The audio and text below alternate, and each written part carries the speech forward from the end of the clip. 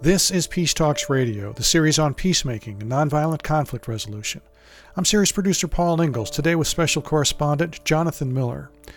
He's a longtime independent radio producer who's led international reporting projects for NPR, Marketplace, and The World. He's also been active in a group in his hometown of Ithaca, New York, called Ithaca City of Asylum, which has been hosting exiled writers and artists since 2001. Ithaca City of Asylum is a project of the Center for Transformative Action, which is a nonprofit affiliated with Cornell University. And on today's show, we're going to hear Jonathan talk with his guests about cities of asylum, also known as cities of refuge. Those are communities that put out the welcome mat for writers, artists, journalists, and human rights defenders whose work puts them at risk in their home countries. In a moment, we'll meet a political cartoonist who fled Nicaragua during a violent crackdown on dissent and landed in Ithaca, New York with his family with help from a local volunteer group there. Also just ahead, a man who, with his wife and neighbors, renovated a rundown house in Pittsburgh back in 2004 and made it available to an exiled Chinese poet. And finally, we'll be talking to the program director for a network of more than 70 cities worldwide where threatened writers, artists, and journalists can live and work in safety. Jonathan Miller's first guest is Pedro X. Molina, a cartoonist who left his native Nicaragua with his wife and 2 children in December of 2018 after government forces raided and then occupied the offices of his main outlet there, Confidencial. Molina won the 2018 Courage in Editorial Cartooning Award from Cartoonists' Rights Network International and the 2021 Gabo Award for Excellence in Journalism, one of the most prestigious in Latin America, and he's the first cartoonist to win that award. As an artist in residence with Ithaca City of Asylum, Molina was able to continue sending cartoons to Nicaragua while teaching courses at Ithaca College. In 2021, he received an Artist Protection Fund Fellowship from the Institute for International Education. Here's Jonathan Miller with the interview. Pedro Molina, thanks very much for doing this. I want to start just at the day you left Nicaragua. Bring us to the airport there. Right, yeah. It was December 25, which means Christmas Day. And not even all my family knew I was leaving. None of them knew where I was going. The only thing they knew is that I was going to leave Nicaragua for a while. So I said goodbye. I already had my suitcase in the car. And then a brother of mine drive me to the airport. We were not able to bring a big suitcase. We had to bring only the kind of a bag that they let you in the cabin with, because we said that we were going to spend New Year with friends and then come back. I left with, 3 pants and 4 shirts and nothing else. And my iPad, which is the one that I use to draw when I am out of the office. So we took the plane. It was a very, very long flight. Everybody was tired, and we were all kind of very scared about, did we make the right decision to come here? We came into Ithaca, and even when we were very, very, very tired and we wanted to go to sleep, I drew a cartoon to send to be published the next day. So it was a great feeling to know that what we were doing, it had a purpose for me to be able to keep doing my work. It was a great feeling in the middle of all the things that we were feeling at that time. That's such an interesting point. You left your country less out of fear for your safety and more out of some sense that you needed to keep doing your work. Oh, yeah. There were 2 factors that for me were the most important. One is the safety of my family. And the other one, of course, it's what I do. It's my work. Because what makes me different than the others is that I have a voice that I can use to talk about what was happening down there. And I was thinking, if I keep doing this inside Nicaragua, 2 things can happen. One is that I will have to censor myself, and I will stop talking about the bad things that are happening in my country. And the other one, it will be that they will put me in jail. So in order to guarantee that I will be able to keep doing my work, I took the decision to leave. I know that for many people who go into exile, there's often a sort of emotional confusion about that decision. Yes, of course, you wouldn't be of any help if you were dead or if you're in jail, but on the other hand, your friends are still back there. They're still doing the work. They're still risking, and here you are, safe at a far distance. How did you feel about that? I knew that some people inside Nicaragua will see this like, oh, Molina is leaving us here and he is going away and he's going to be safe and that's cowardly or something, I don't know. But the most important thing for me is not my person, it's the thing that I can do, my cartoons, the voice that I have in my cartoons.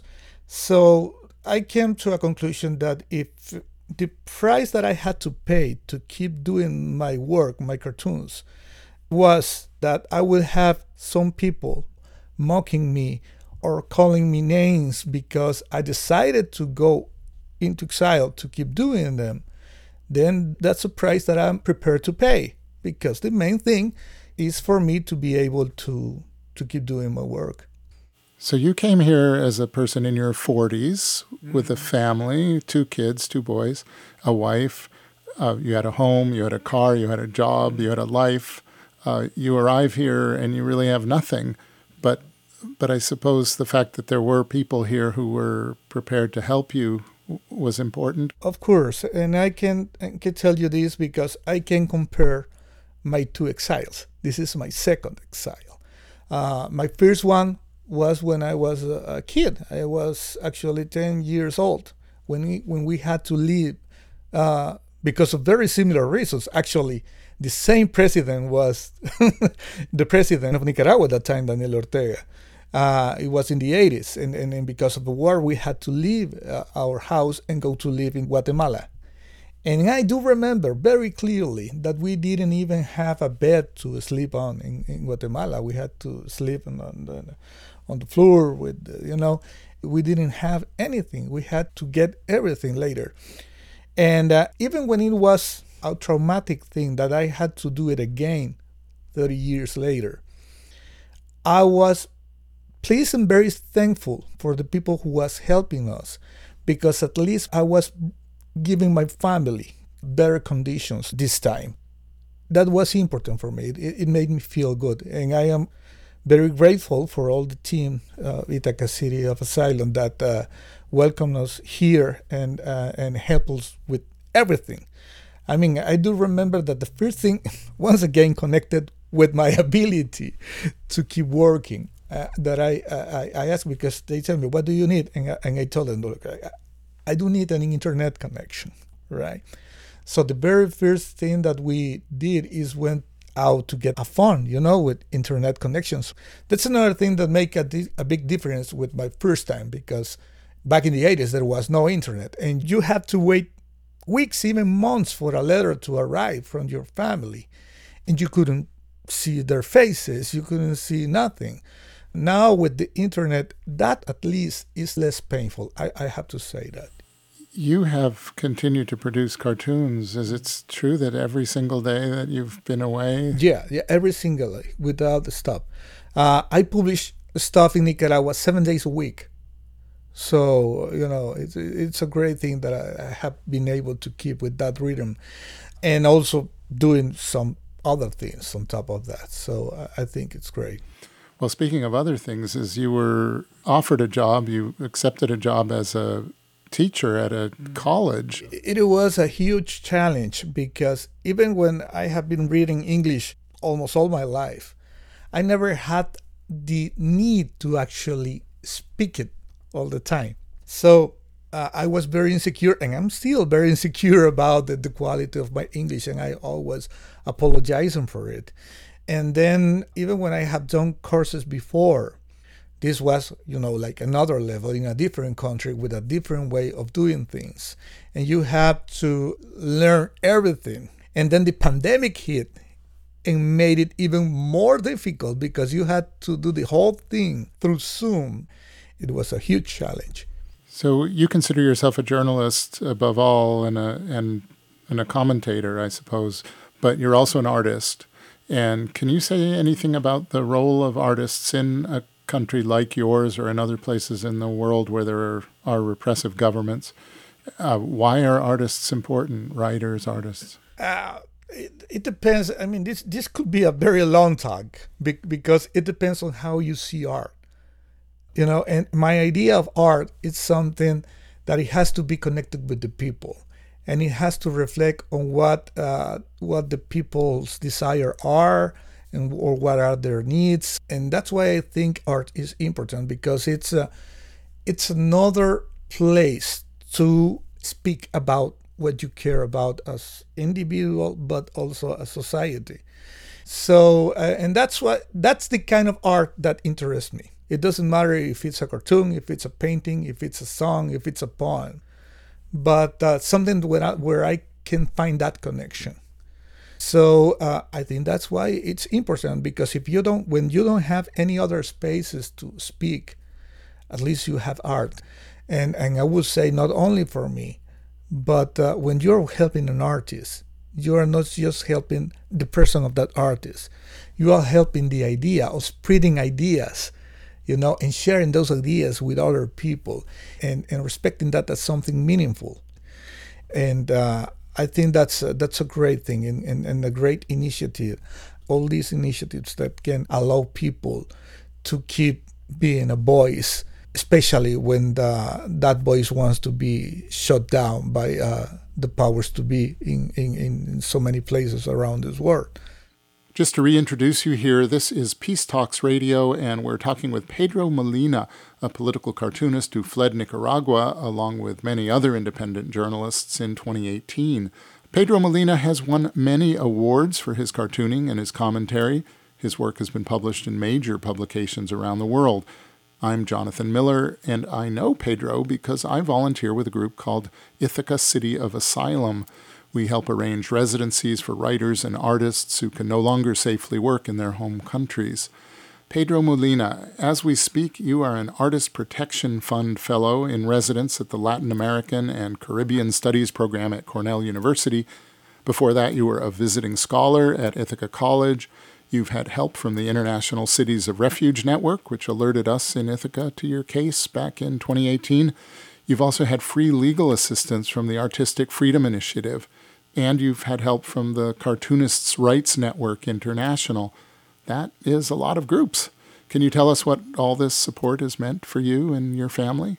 Yeah, and I can tell you, if I didn't have the help of these many institutions and people, I would have stopped doing cartoons.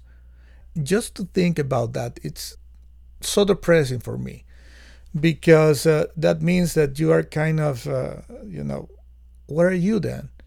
What are you useful for if you can't do what you are good at? And then all the people that maybe, follow your stuff, I mean, it's another voice that is silenced.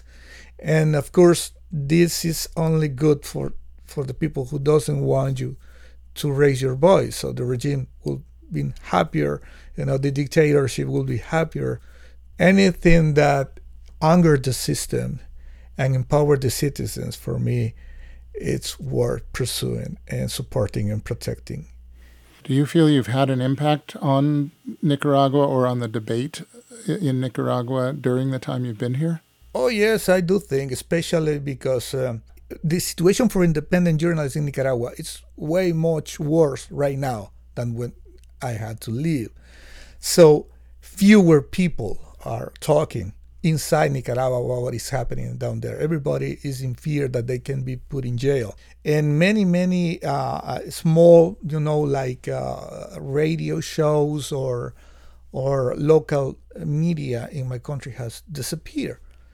So the people really, really want to keep themselves informed. And we have found out that we are important for that reason, independent journalism. When you go into exile, you bring your family with you, and they didn't ask, your kids especially. I imagine your wife you've talked to her about it, but what are your feelings about bringing your family into this situation? Mixed feelings. On one hand, I am sure that this was the best decision for them because they are safer here. And I didn't want them to grow believing that that's a government. you know. That's the way that you have to live, and those rules you have to follow them. So being able to give them that chance to not accept violence or corruption as something natural, I think it's a great thing. But you kind of feel guilty, because when we first came here, we thought we were going to be here, I don't know, for 1 year or 2 years, and then maybe we could get back to our country. But as you see the time go by, and then you see, oh God, this is going to take longer than we thought. And seeing that my kids now, they will be more connected maybe to this country. And then you kind of start thinking, okay, I should maybe focus more on trying to get them a better life in here, try to grow roots in here for them, and try to get some other options to be able to support them. And focus maybe a little less on what is happening in my country. But the thing is that you are not living in any of those. You are not living in Nicaragua, but you are not also living in here. You are kind of in the middle. And even when I say, okay, I'm going to spend half of my day working about Nicaragua stuff, and half of my day trying to get new freelance gigs over here or something that it can help me build a more stable position here in the U.S. At the end of the day, I can see that I spend 90% of my time or my thoughts about what is happening in Nicaragua, and then 10%, worrying about how to stay in here. And that's not wise. So that's something that you really, really have to learn how to deal with that. When you left your country, you became an exile. Did you feel then like you became part of a larger world of people in exile all over the world who've fled other places? Oh, yeah. Yeah. Every time that you get to talk, not just with another Nicaraguan, but with people from Myanmar or people from Russia or people from Chile who had to left Chile many, many years ago, or for Cuba or for countries around the world, we all share kind of the same story, right? Cubans know exactly how we feel, how our families feel down there, how our families are feeling around here, for example. People from Myanmar, journalists who have to leave Myanmar, you understand, what they were dealing with, and you empathize with that. And you find out that dictatorships are the same things all over the world. Authoritarianism is the same all over the world. It doesn't matter language, it doesn't matter ideology. You may be forced to leave your country because there is a dictatorship, right-wing dictatorship or a left-wing dictatorship, and in the end you realize that they are both the same thing. The biggest thing and the most important thing is that we are all humans, and we should focus about the rights for all humans in general. And when those rights are not granted or they are abused, then we have to learn how to deal with that, but all together. Many of the images in your cartoons are of doves and of olive branches and things that suggest that you're a peace-loving person also. Can you speak to that a little bit? I come from Nicaragua, and if you know a little bit about the history of our country, then you realize that arms, that bullets are not the answer, never. We had a right-wing dictatorship for 40 years in my country. Then there was an armed revolution, all right? That revolution overthrew the dictatorship and then ended up in becoming another dictatorship. Just like the Somoza family was a dictatorship, the Ortega family is a dictatorship. Now, there are thousands of deaths in my country because of revolutions and civil war and everything. And they haven't solved anything. We are on the same spot we were 60 years ago, 70 years ago. So this is something that I have learned the hard way as a Nicaraguan. Weapons are not the solution. And then when I say this, people ask me, then what is the solution? I don't know. We have to find a new one, and we have to find it all together. We have to learn new ways to deal with our problems without having to use guns. And I must say that we have a whole generation in Nicaragua that understood that, because when the protests began in 2018, you will not see violence from the side of the people. So people really understood that they wanted to make a change in a civic way. And we still believe in that. That was Nicaraguan political cartoonist Pedro Molina in conversation with journalist Jonathan Miller. To hear more from their chat, look for the January 2022 episode at our website, peacetalksradio.com. Our hour-long version or full one-on-one with Pedro Molina can be found there at peacetalksradio.com. After a quick break, we'll find out about the City of Asylum Pittsburgh operation. Stay tuned.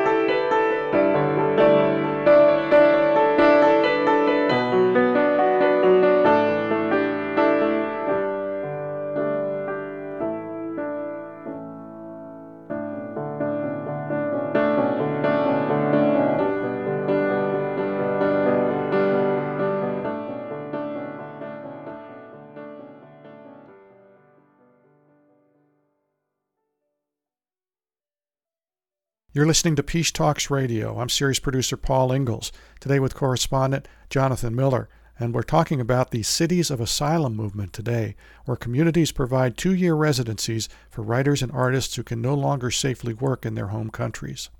Our next guest is Henry Reese, who co-founded City of Asylum Pittsburgh. The group started with a single house and a modest stipend for a Chinese poet who'd spent 12 years in prison, and it has since grown to become an important cultural institution in Pittsburgh, with 6 houses for threatened writers, a small park, a bookstore, performance space, a restaurant, a magazine, and more than 150 events per year, readings, concerts, festivals, and so on. City of Asylum's headquarters is in a renovated Masonic temple, and it's helped revitalize Pittsburgh's North Side neighborhood. Again, here's our special correspondent, Jonathan Miller. Henry Reese, so you and your wife, Diane Samuels, founded City of Asylum in 2004. What was your motivation? Why did you do it? Well, in 1997, we went to a talk of Salman Rushdie, who was just beginning to come public after the fatwa from the Satanic Verses. And sort of in the middle of the talk, he mentioned a program in Europe called Cities of Asylum, which had been started by the International Parliament of Writers, which was a group of very well-known writers, and they had formed there in Europe to provide sanctuary to an Algerian writer who had been persecuted. And he began to talk about the program a little, and my wife and I, we sort of kicked each other underneath the chairs, actually, and said, this is for us. And at the time, we had a house that we had acquired. It had been a crack house that was a couple doors down from us. Our neighborhood was sort of a rundown neighborhood. So we thought, what could be a better use for this home than a persecuted writer? And so we reached out to the people in Europe, and eventually it became real. And why writers and artists? There are refugees, there are millions of refugees around the world. Why focus on writers? Well, my own background was in literature. I'd been pursuing a PhD before going into business, and Diane is a visual artist, so we were both very much committed to the arts. And we felt that literary writers in particular had no protection, that journalists had commercial entities, newspapers or TV, and associations that often were formed to protect journalists because of the obvious dangers, whereas literary writers had advocacy organizations like PEN, but no protection organizations. And so we felt if there was something we could do, we should really try to protect the least protected, the most naked. So that was our mission. And in general, when you make an offer or reach out to a person who's been referred to you, what do you offer them? Like, what can you provide them? And let me just interrupt myself, because I remember when I visited your program in Pittsburgh, you told me about your first writer who needed surgery. And so that's, not obviously on the list of perks you get when you become a writer in residence, but tell me about what you can offer to the writers who come. Well, that first writer you mentioned, he actually had dental work done and had a bridge put in. At our first meeting in public, a dentist volunteered to do all the dental work for our writers. And so the first time that he actually got the bridge in was at a public performance, and he got very afraid that he was going to spit this bridge out and hit someone and kill them with his poetry reading. But what we do is, and again, this has evolved over time. With the first writer, we committed to what all the cities in Europe committed to. And we said, we'll make sure that the writer has 2 years of a living stipend, which at the, roughly depends on the family structure. We've varied it between $18,000 and $35,000 per year for 2 years, medical coverage, and a furnished rent-free house, which is where we started. And we discovered with the first writer that it was very difficult to meet our mission, which was to make sure that the writer could continue to write while in exile, and if necessary, to remain in long-term exile in the United States to be able to become independent and financially stable. It just took longer than 2 years. It became obvious. So we said, well, we can't continue to fund the stipend forever, but we will provide rent-free housing so the person has a stable position to continue evolving and not feel threatened, because otherwise this becomes like a hopscotch of sanctuaries, because the minute you arrive, you look for another place. So we got into the housing development business. And we said, okay, we need to now develop another house because the writer who we originally invited was still in the same house. We've had to secure scholarships for children, whether to college, occasionally to private schools as youngsters, and legal services sometime if somebody can't go back and decides to apply for permanent status. So essentially a 360-degree saying, what does it take? We're here to solve the problem of long-term stability with the ability to write. What does it take to do that? So Henry, we've talked a bit about what you offer to the people who come and stay with you. What do they bring to the community? Well, when we first started, we didn't know. Again, back then, we thought this was a really simple, a writer sits in a house, writes, and nobody hears from them until they're done. And we discovered with the first writer turned out to be both charismatic and public. He began to perform his work out on the street.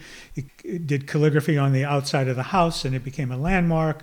And it became a real kind of public space, and he began to engage with the community a lot.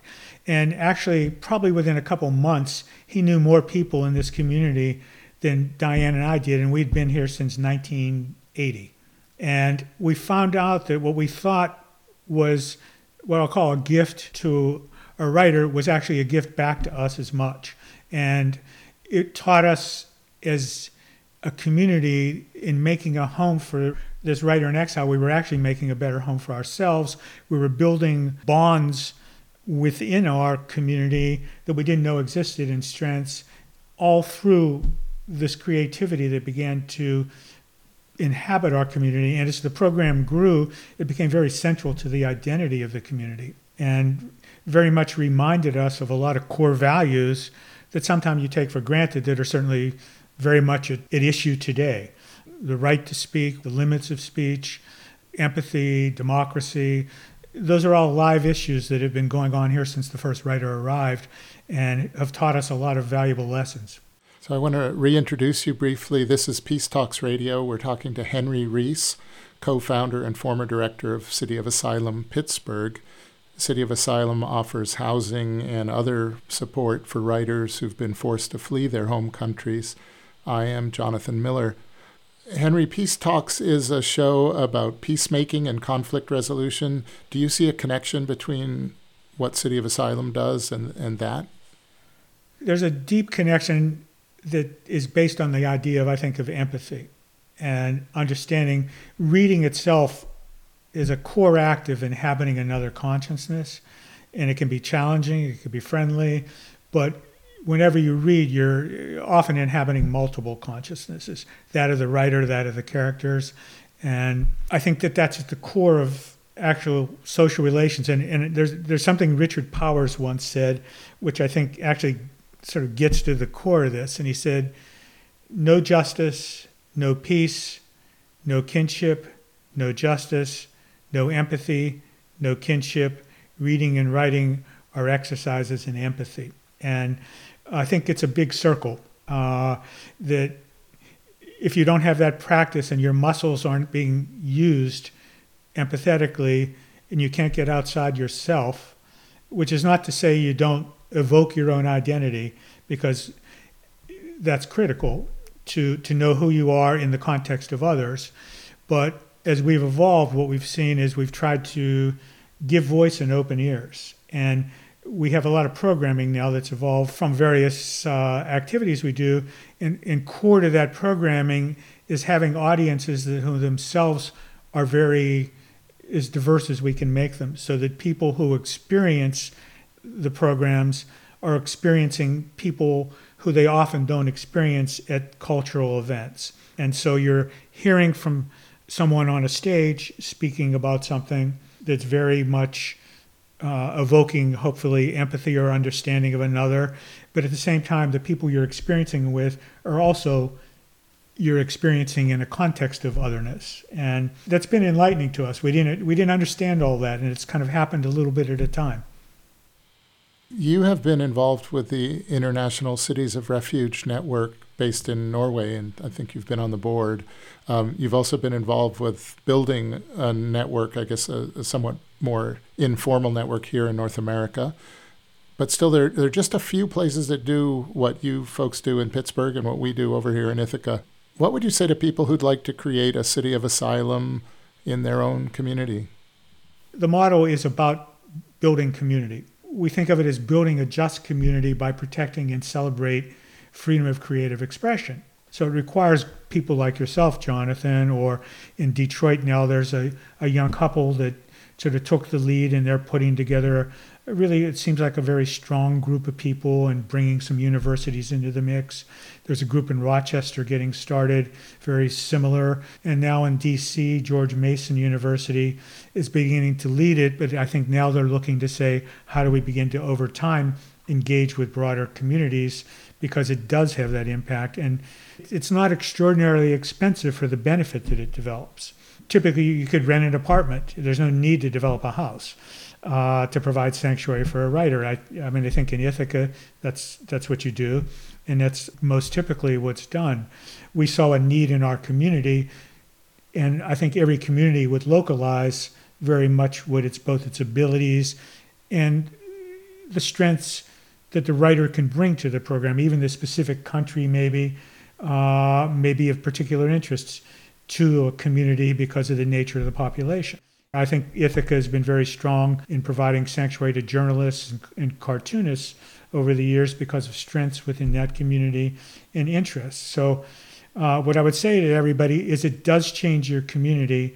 It makes people very much aware of critical issues and better neighbors to themselves.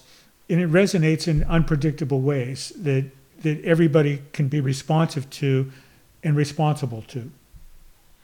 The idea of free expression and free creative expression and free speech is one that I found interestingly appeals to people at all different spots on the political spectrum. So many of these people who come through programs like ours have a very strong political point of view. They're engaged in the politics of their home countries. And they certainly take positions, and that's why they're in trouble. That's why they need help. I wonder if you could address this question of how your organization walks that line. Yeah, we've been very clear that we have very few positions that I would call political positions, other than positions that relate to our mission, which are issues of freedom of expression, creative expression. We do take positions on that. Occasionally, there are issues that deal with the arts that go along with that, or some narrow issues dealing with visas and asylum and other statuses. But typically, we don't want a writer to feel as if we have a position, because we may contradict a writer's position. I mean, there are stories there that are not particularly conflicts with us, but if you think of, say, a Chinese writer, he was considered a rightist. he was, everybody here would think of him as an extreme leftist, right? In his mind, Mao was 95% correct, but he was considered, because of the politics and not necessarily his positions, but the way the politics worked there, he would have been considered a rightist. Another writer was here not necessarily for political offense, but private offense. He'd been threatened with death by private interests, and it's not clear that it was particularly political in that the way we would consider it political. Again, the Iranian writer, his book had been published and got through the censors and was and won awards in Iran. And then a few years later, an imam said that there was an inappropriate scene that represented adultery. And there was no clear scene of adultery in the book, but there was a scene where you could intimate something. So he was eventually then arrested and put in prison. So he didn't set out to become a martyr or an advocate of creative freedom in that sense, but he became one. So it's sort of like the Winston Churchill, some are born great and some have greatness thrust upon them. So these are writers who wish to write and write as creative people, not as politicians, typically. So our job and our mission is to make that possible, not to impede on that by taking a position of our own. Short of starting their own organization, how can listeners get involved in this work? The most obvious way is they can help by tuning into one of our programs online. They can go to alphabetcity.org and see the programming. Obviously donating, buying the books through the bookstore online, buying the books of the writers, and just paying attention to what's going on in the world. The same can be true. They can help support Ithaca. They can support, if they live in Detroit, they can advocate to other people, maybe talk about the mission and the problem a little bit more, just advocating on behalf of the issue. Wonderful. Henry Rees from City of Asylum, Pittsburgh, thank you very, very much for being with us today. Thank you, Jonathan. To hear more from Henry Rees, look for the January 2022 episode at our website, peacetalksradio.com. Our hour-long version of the program and a full one-on-one with Henry Rees can be found there at peacetalksradio.com. Next up, we find out about the International Cities of Refuge Network. Stay tuned after this short break.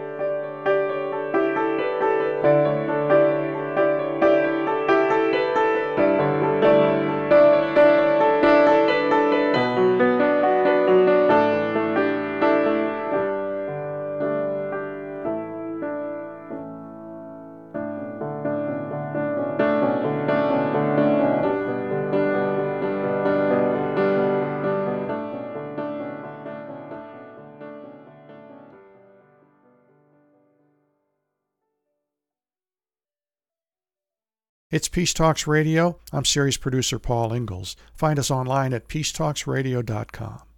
We're going to zoom out a bit for our final conversation about the Cities of Asylum movement, more commonly known in Europe as Cities of Refuge. And our final guest is Elisabeth Duvik, Program Director for the International Cities of Refuge Network in Stavanger, Norway. The network, known as ICORN, includes more than 70 member cities and geographic regions in 19 different countries. Only 3 of those are in the U.S., Ithaca, Pittsburgh, as we heard, and Detroit, although several other programs in the U.S. offer fellowships and other support for threatened writers and artists, usually at universities and other institutions. Again, here's our guest correspondent today, Jonathan Miller, a journalist and board member of Ithaca City of Asylum in upstate New York. Elisabeth Duvik, to begin with, tell me a bit about how ICORN came to be. Yeah, it was a lot of writers who got together thinking about especially all that happened in Algeria in the beginning of the 90s with journalists having to flee, and also the Salman Rushdie case. And I think Rushdie himself said that it would be nice to have a place to live and work where it was safe and peaceful. And then there was a philosopher, Jacques Derrida, who came up with the concept of the city as a safe place, and he took it back to medieval times and so on. So there's a bit of philosophy behind it as well, that, but it's also very practical, but that the city is a place where you live, where you have your networks, where the communities are gathering and where you can actually meet people. So the idea of the city of refuge or the city of asylum was born with the Parliament of Writers that gathered in Paris in the mid-90s. Unfortunately, this network had financial problems in the beginning of the 2000s and was about to collapse. But some of the cities said that this work is far too important and far too interesting for us as cities to stop.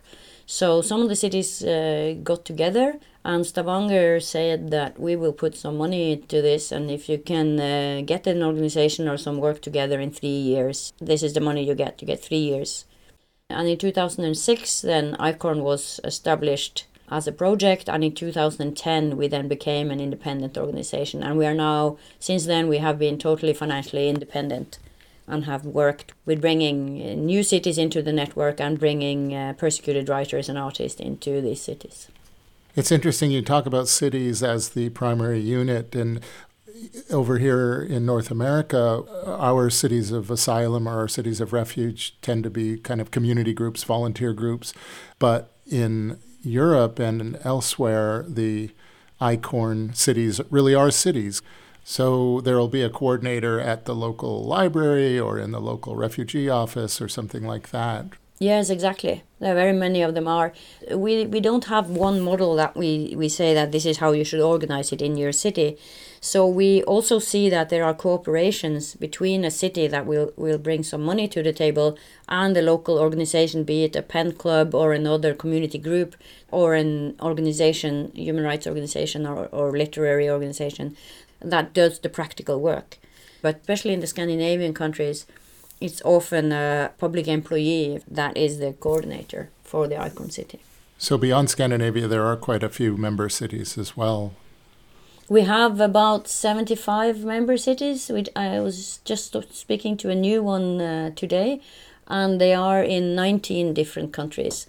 Out of Europe, it's mainly the Americas, with the US, Mexico, and Brazil as the three dominating countries. And people hear about ICORN and appeal directly to you for help. There's an application process. Can you just explain a little bit about how that works?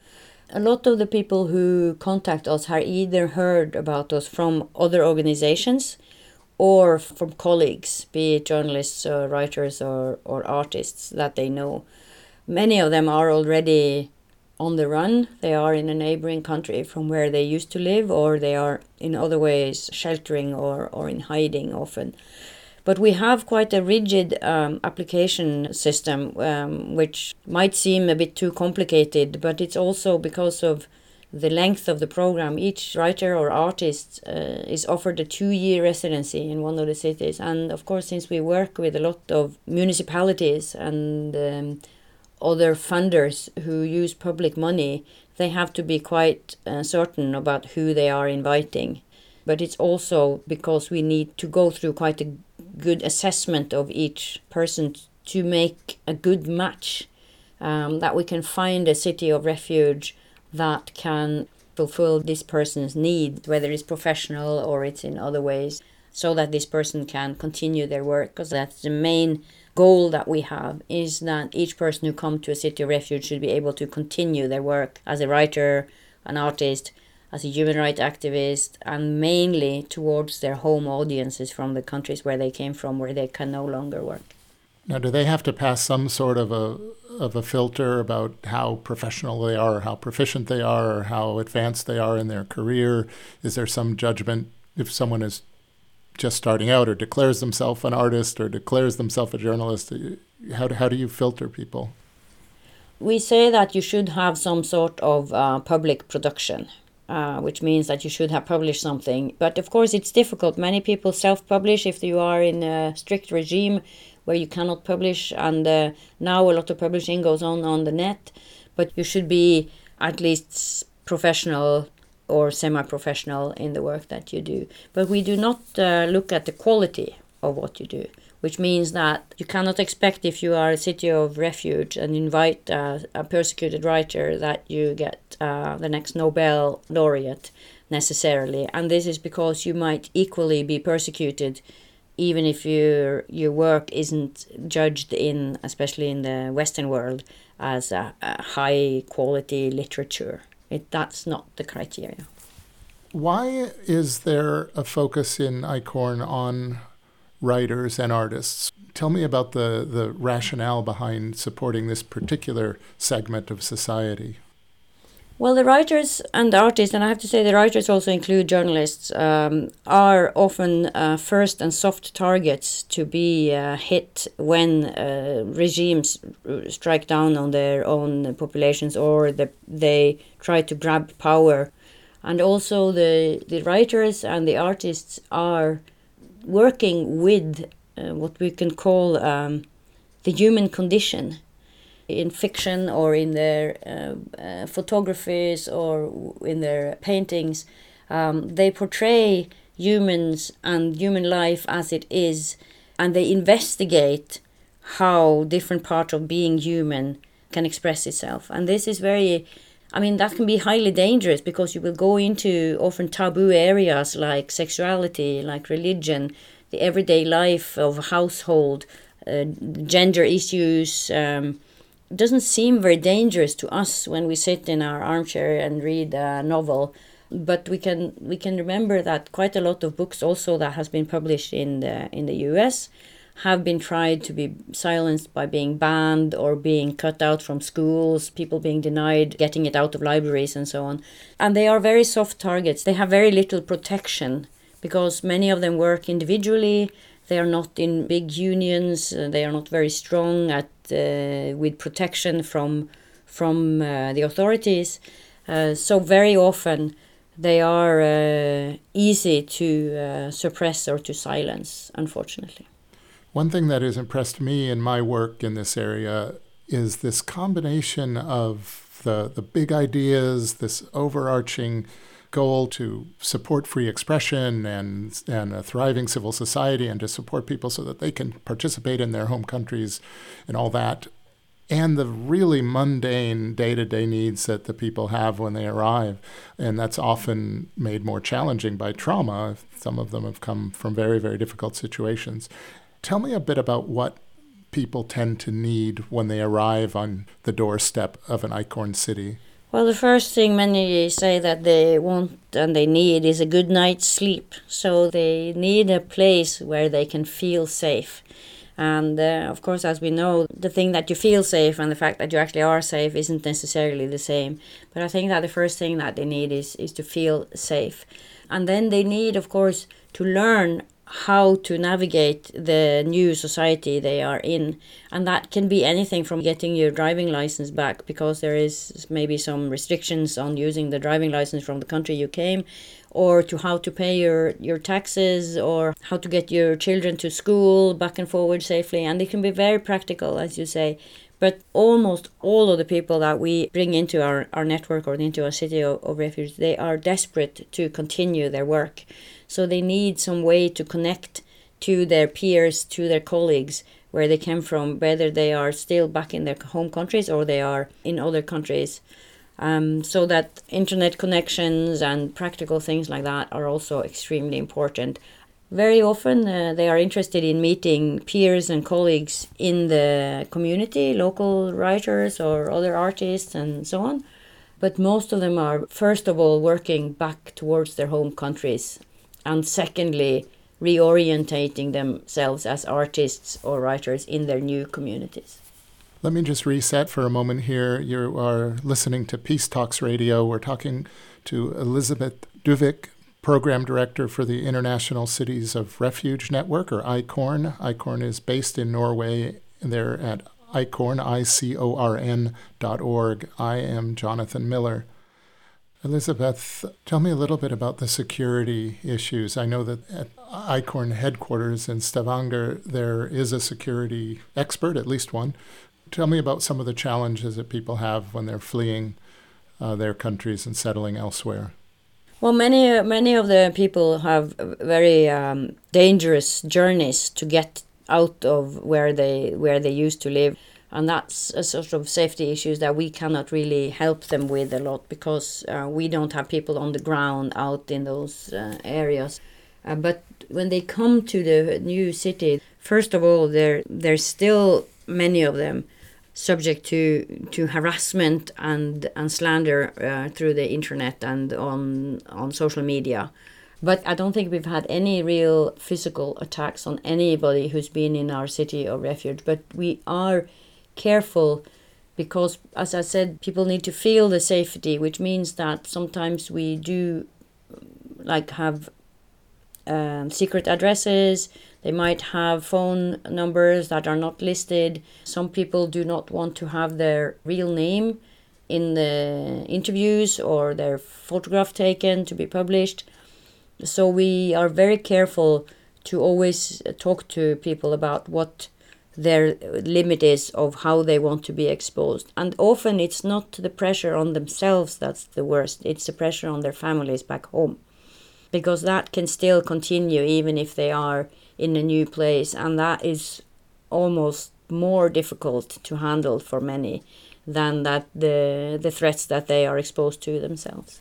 You and I both know that 2 years is rarely enough time to get a life back on track, and people have been forced to flee. What happens after the 2 years? That's the first question that, usually the first question I get when we talk about ICORN, because that's what both the cities who come into the network and others first want to know. And it's very it's a very difficult question to answer because it's a very individual, everybody has their own individual trajectory of their lives and what they want to do. We are negotiating and trying to find ways within the countries where the cities of refuge are, if those who want to stay on can find a way to do that. And so far we have mainly been able to find ways, but some have to move on, and we try to be quite active quite early on in the residency to find ways for people to move to new places if they do not want to stay or if they cannot return. I think all of the people who have come with ICORN, their biggest desire is to go back home. Of course, if it's possible to return, we try to assist if there is anything we can do to make sure that the return is safe, or to monitor and to continue to be in touch with people who return. But we have had people who have themselves chosen to go back to their home countries. When they have come back, it's been a little while, and then they have been arrested. It's very sad. Elisabeth, you have studied conflict resolution and peace, I see. And how do you connect that interest with the work that you do with ICORN? Oh, I don't feel that we are doing conflict resolution as such in ICORN, but we are enabling those who come to us because they are the actors in their own communities who can change things there, and the change has to come from within, I think. It's very difficult to start that from the outside, and conflicts can escalate or they can diminish based on how the different actors in the conflict are going about or acting within that conflict. And I think that the most important thing is to enable a civil society, be it from abroad, to have a voice and to be able to oppose the powers that be, who are being either dictatorships or they are in other ways suppressing their own populations. Now, I'm thinking that many of the people hearing this conversation will be in North America. We've talked a little bit about the difference between the ICORN cities in North America and in the Americas and in Europe, where it's more a municipal thing. If someone wants to get involved over here, what do you advise them? Is ICORN accepting new members, and how can we grow this network, and what would be your advice to someone who says that they'd like to do something like this in their community? We are absolutely open for new members, and we really need new members because unfortunately there are a lot of people who need to find a place to stay safe to work on their writing or their artist careers. The first thing is to look at partners and organizations that are relatively stable, so that this can be a sustainable initiative. Then get in touch with us here at ICORN, and we will advise on others who are in similar situations or have been in similar situations, who can advise on what they did. If it's somebody in North America, we would probably put them in touch with people like yourself or another city of asylum in the US who have more experience. But it's also a matter of finding financial support. I think that is different in each community and in each city of refuge, how you do that, whether you get public funding or you can get other funding. But it needs to be sustainable, because if you want to invite somebody, you need to know that you can support that person for the time you have invited him or her, and a family if possible. And once you have a sort of a stable group or an organization and you have some financing, you can also look at how you can get in-kind contributions like a flat or healthcare or other type of support. But it's also good to hook up with groups and organizations or institutions that can give the professional network that you need. That can be a university, that could be a library, or I don't know, for artists it could maybe be galleries or other organizations or institutions. Elisabeth Duvik, you have been involved in this work for about 25 years, right? 20-something years. What have you taken from this work yourself personally? What brings me forward every day is mainly my passion for freedom of expression. I use it every day, and I grew up in a country in Norway where we have freedom of expression, and I can't imagine what it's like being hunted down if you're a journalist or your newspaper is being closed down. I find that so difficult to imagine. But to see people who I know now personally, who have come through ICORN, through a safe place. Some have gone back, some are still working in their cities of refuge many years after they arrived here, and to see the fantastic work that they are doing. It is absolutely amazing, be it organizing women's groups in Iran, or criticizing the Chinese governments or the Honduran governments, or whatever it is they're doing, and working in their small or larger capacities to improve their communities, their countries, their societies back home. It's amazing, and it gives me a lot of joy, actually, to see that. I think that each city of refuge should be really proud of the work that they do, because it might seem, as you say, that there's a lot of mundane things and my internet isn't working and how do I get the kids to school and all that, but it really, really changes the world. You can learn more about the International Cities of Refuge Network at icorn.org. You can also find information there on how to apply for a residency, along with contact information if you'd like to start a city of refuge in your own community. We're providing more helpful links in our resources section on our website. Look for the January 2022 episode at peacetalksradio.com. Also, you'll find out more there about today's guest correspondent, Jonathan Miller, and his work with the journalism collective Homelands Productions at homelands.org, and that's Homelands with an S at the end. That link and also partial transcripts, photos of our guests, links to the show, and more at peacetalksradio.com. And there are episode pages for all of our programs dating back to 2002 at our website, peacetalksradio.com. Plus there you'll find different ways that you can help support our nonprofit work at Good Radio Shows to bring you the Peace Talks Radio series. Nola Daves Moses is our executive director. For Jonathan Miller, I'm Paul Ingalls. Thanks for listening to and for supporting Peace Talks Radio.